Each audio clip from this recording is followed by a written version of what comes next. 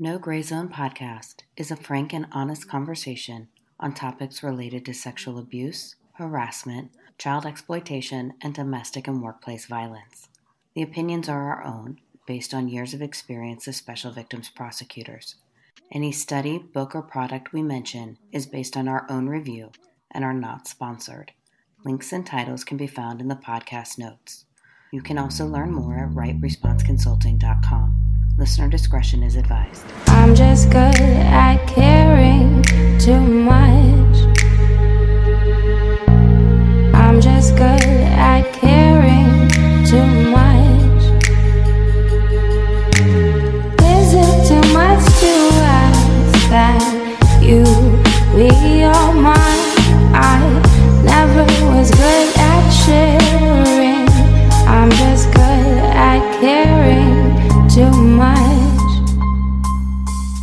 Welcome back. I'm Catherine Marsh.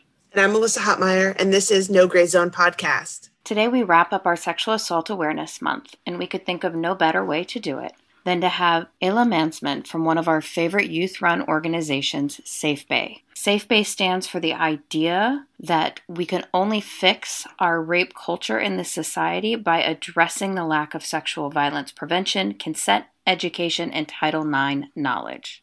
Safe before anyone else.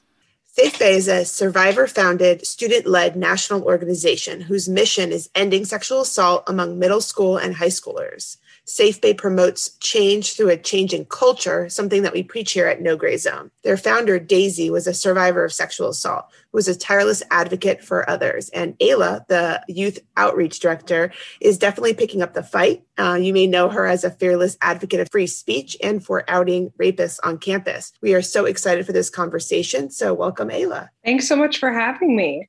Ayla, anyone who is familiar with No Gray Zone knows I always like to start at the beginning.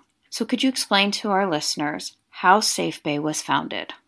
Yeah, so while I wasn't on staff when Safe Bay was initially founded, I was around. I'd been following the work. My mom's actually our founding executive director, so my ear was pretty close to the ground. And I think my mom really foresaw this tipping point.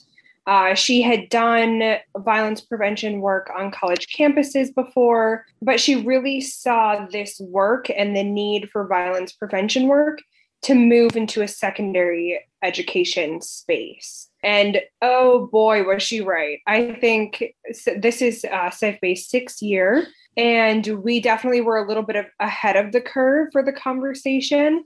But we have been right alongside every movement, the Me Too movement, bringing it into secondary schools, having these conversations with young people. And you can just see the culture shift. I know it has shifted in my school already, in my community, and so much work is still yet to be done. But those initial steps of just having conversations with your peers are happening, and it honestly is doing wonders. Yeah, it really is so important to start the conversation early in middle school, in high school, because sexual assault is not just a college campus problem. And that is something that Daisy knew. She knew it, very intimately through her own survivorship. And so can you talk to our listeners a little bit about what it's meant to Safe Bay to lose Daisy and her mother, and how it's kind of even empowered you guys even more to take up the fight against sexual assault?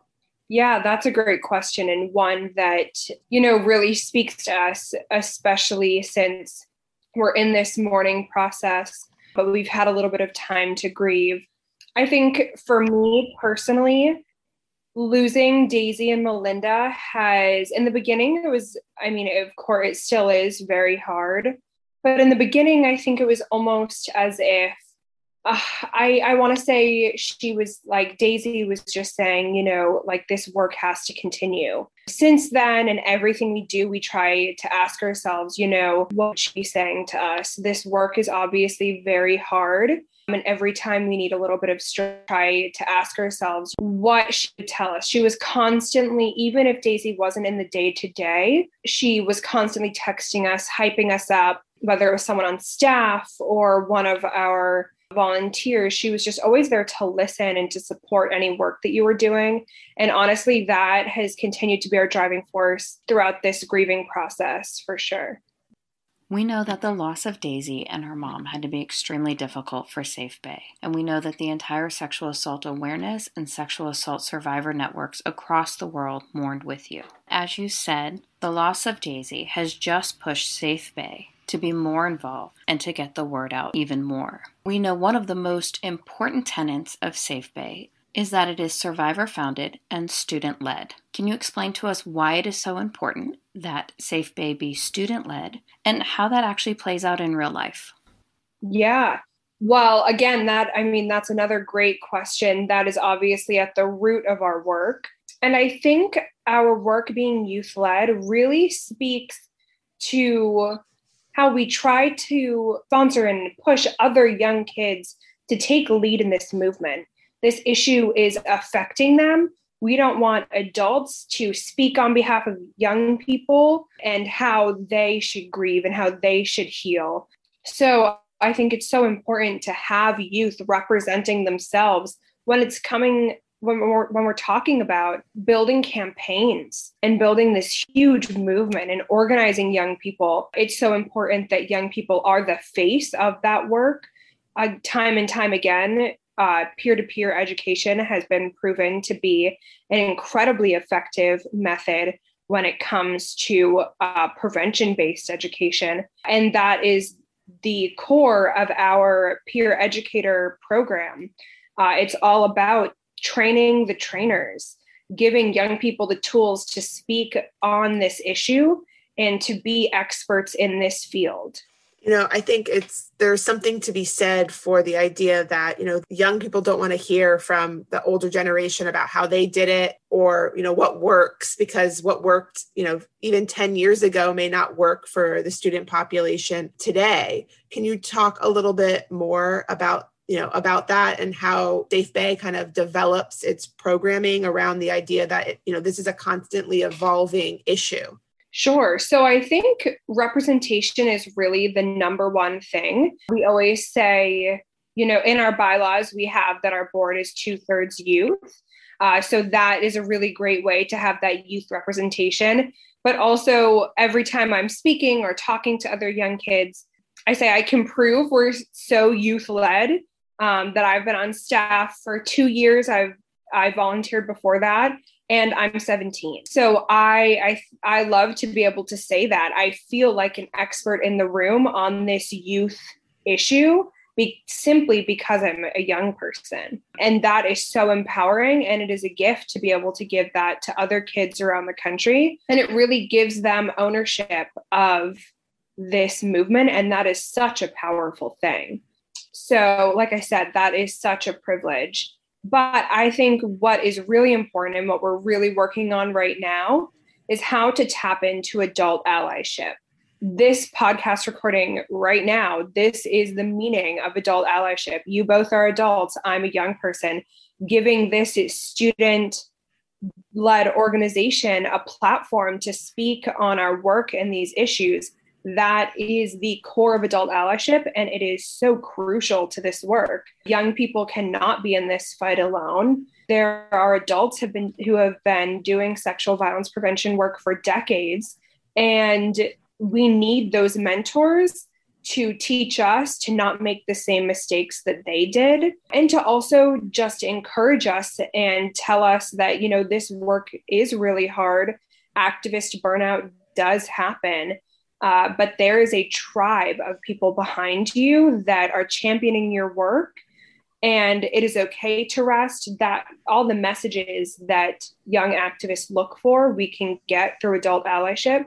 The combination of the two is just such a powerful force. No Gray Zone is very proud to be an ally to Safe Bay and to youth advocates. And we know, as you described, that there can be a burnout rate with youth advocacy, especially in the sexual assault field. Secondary trauma is real. And we know that the trauma for sexual assault survivors is immeasurable. One of the things that Safe Bay chose to emphasize for Sexual Assault Awareness Month this year was healing, and healing through unconventional means. So if you could take just a little bit of time and describe for our listeners what kind of healing you've emphasized for this month, who you've partnered with, and what is still to come for the month of April. Yeah. So like you said, every month every sexual assault awareness month, we have a theme. And last year's theme was coalition building. This year's theme is healing through different types of healing, especially unconventional forms of healing, to make sure that healing in general is accessible to everyone. So our first week was, we partnered with a wonderful woman and poet, Francesca Robert, and she spoke about healing through poetry and writing. I mean, that is so impactful because anyone can pick up a pen and start writing, and it is so incredibly healing to write, to share your writing. And there's so much power behind that, putting your story into words, sharing that with others, if that's what you choose to do, and building a community behind that. It's so powerful. And then the second week, we partnered with Friendship of Women, which is a wonderful organization based in South Texas. And collectively, we spoke about healing resources for undocumented survivors. Throughout the week, we highlighted the different work that they have done in their community. And at the end of the week, did a live feed with them where they spoke about the myths and facts about healing resources for undocumented survivors in our country. And they shared resources for those survivors as well. And that was just so impactful. I know I learned so much about the depths of the issue regarding the lack of resources for undocumented people and survivors as well in the undocumented community. And then this week, we are focusing on healing through community. So we are really engaging all of our followers and supporters to work with us to talk about how they heal, to talk with one another, to introduce themselves. Safe Bay, back in February, we partnered with the organization Space to Speak and Cat Calls of NYC. And we partnered with them to generate an online survivor community where you can talk about healing resources and your everyday life, self-care, activism opportunities. There's so many different topic group chats. And so this week we will really be promoting that. And I'm so excited to share that resource and to encourage more survivors to join that as well. And then our last week of April, we are talking about healing through getting tattoos. And this was a conversation that Daisy really talked a lot about, both a survivor and a tattoo artist. And she really got to experience firsthand the healing that comes from getting a tattoo, that comes with consenting to art being put on your body and the body autonomy that's almost reinstilled that was once taken away from you, and giving yourself permission and giving the tattoo artist permission to put something permanent on your body. And I think there's so much beauty behind that concept. And I'm really excited. We're partnering with a wonderful tattoo artist based in New York who's going to be talking with us about that as well. And I really love all of these concepts because there is not one way to heal. You know, we all deal and process differently. And it's important for people to know that that's okay and that there are other ways. If therapy doesn't work for you, that doesn't mean that, you know, you can't heal from what happened, that you can write your feelings out or you can get a tattoo that might help. And that's really important. And we know that Safe Bay is, you guys don't just do this stuff in April, that you do it around the clock 24/7. And so what are some of the upcoming goals for this year for Safe Bay? Well, we have so many goals. This year, we launched our flagship program, which was the Peer Educator Program. And so this coming year, we're really hoping to just push that even more, to reach even more communities, educate even more young people. I think we're going to have quite the capacity to grow as we move out of this pandemic, hopefully. So I'm really looking forward to that growth period. And hopefully at some point we can get back to speaking gigs. And in the past, we've done tours, which has just been so great to meet the young people we work with on the ground, to meet their clubs, and to see them to present with them. It's just such a powerful thing. And when talking about activist burnout, doing that in-person work, I personally find is so rejuvenating. So I'm definitely looking forward to getting back to that. And I think that is definitely going to be one of our biggest goals as soon as we can. You mentioned the goal of growth and to expanding Safe Bay everywhere, and No Gray Zone completely supports this goal. We encourage every student to sign up to take the Daisy Coleman Consent Culture Peer Educator Certification Training. It's a 15-part module that goes through rape culture, sexual assault and harassment, consent, healthy relationships, male-identified youth and sexual violence, myths, facts, stats, sexual violence and relationships in the media, online safety, how to support a survivor, options for reporting and investigating, Title IX rights, healing after sexual assault, dating after experiencing sexual assault, bystander intervention, one of my favorites because I think people don't know what they can do if they see something that doesn't look right, and tips for presenting and public speaking. I think this is an absolutely wonderful program and a great way to get involved. But I also know that Safe Bay does so much more than that. So how can individuals reach out to Safe Bay to get you guys in their community, help them reform school policies, have public speaking engagements? What do they need to do? Yeah, so we have a bunch of different programs, but anyone typically in high school or college can start a Safe Bay club. The college clubs are run a little bit differently, but we can get into that once they reach out.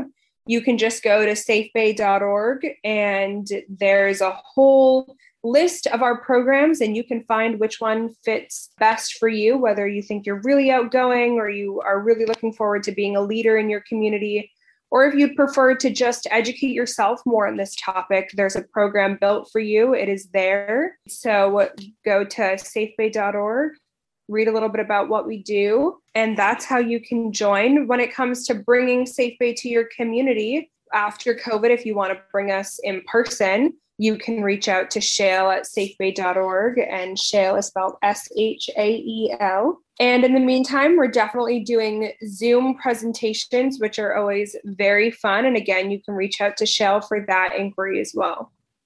Elia, as we said at the beginning, we love Safe Bay and all it's doing for teens and survivors, but that is all the time we have today. If you want to learn more about Elia and Safe Bay, visit safebay.org or find them on social media at safe_bay on Instagram and at Safe Bay on Facebook. We will have all the links, website and to social media in our podcast notes. It has been such a pleasure to have you today. And if you have any other advice or things you want to tell our listeners, now is the time. I would just encourage anyone to get involved. If you're interested, if you have questions, if you're not sure, put yourself out there. There's such a community. There's so many people like you out there. And just find your people. There's space for you. Thank you again, Ayla, for speaking with us today. I'm just good We do want to encourage any survivors, if you need immediate support from a trained professional, there is help at Safe Bay. Just simply text Love Is to 22522. In addition, Safe Bay has on their website simple ways you can help support survivors, and we encourage everyone to go to their website and check it out. First, it's to change attitude. We need to stop I'm just good at caring. We need to work to hold too offenders much. accountable. We need to show support, believe survivors, and also show gratitude to law enforcement who promptly and thoroughly investigate sexual assault and perpetrators. As always, if you like what you hear, please subscribe. You can find us on social media at No Gray Zone RRC on Instagram or Twitter, and on No Gray Zone on Facebook. There are no excuses when it comes to sexual assault or not having the right response when it comes to helping our young people.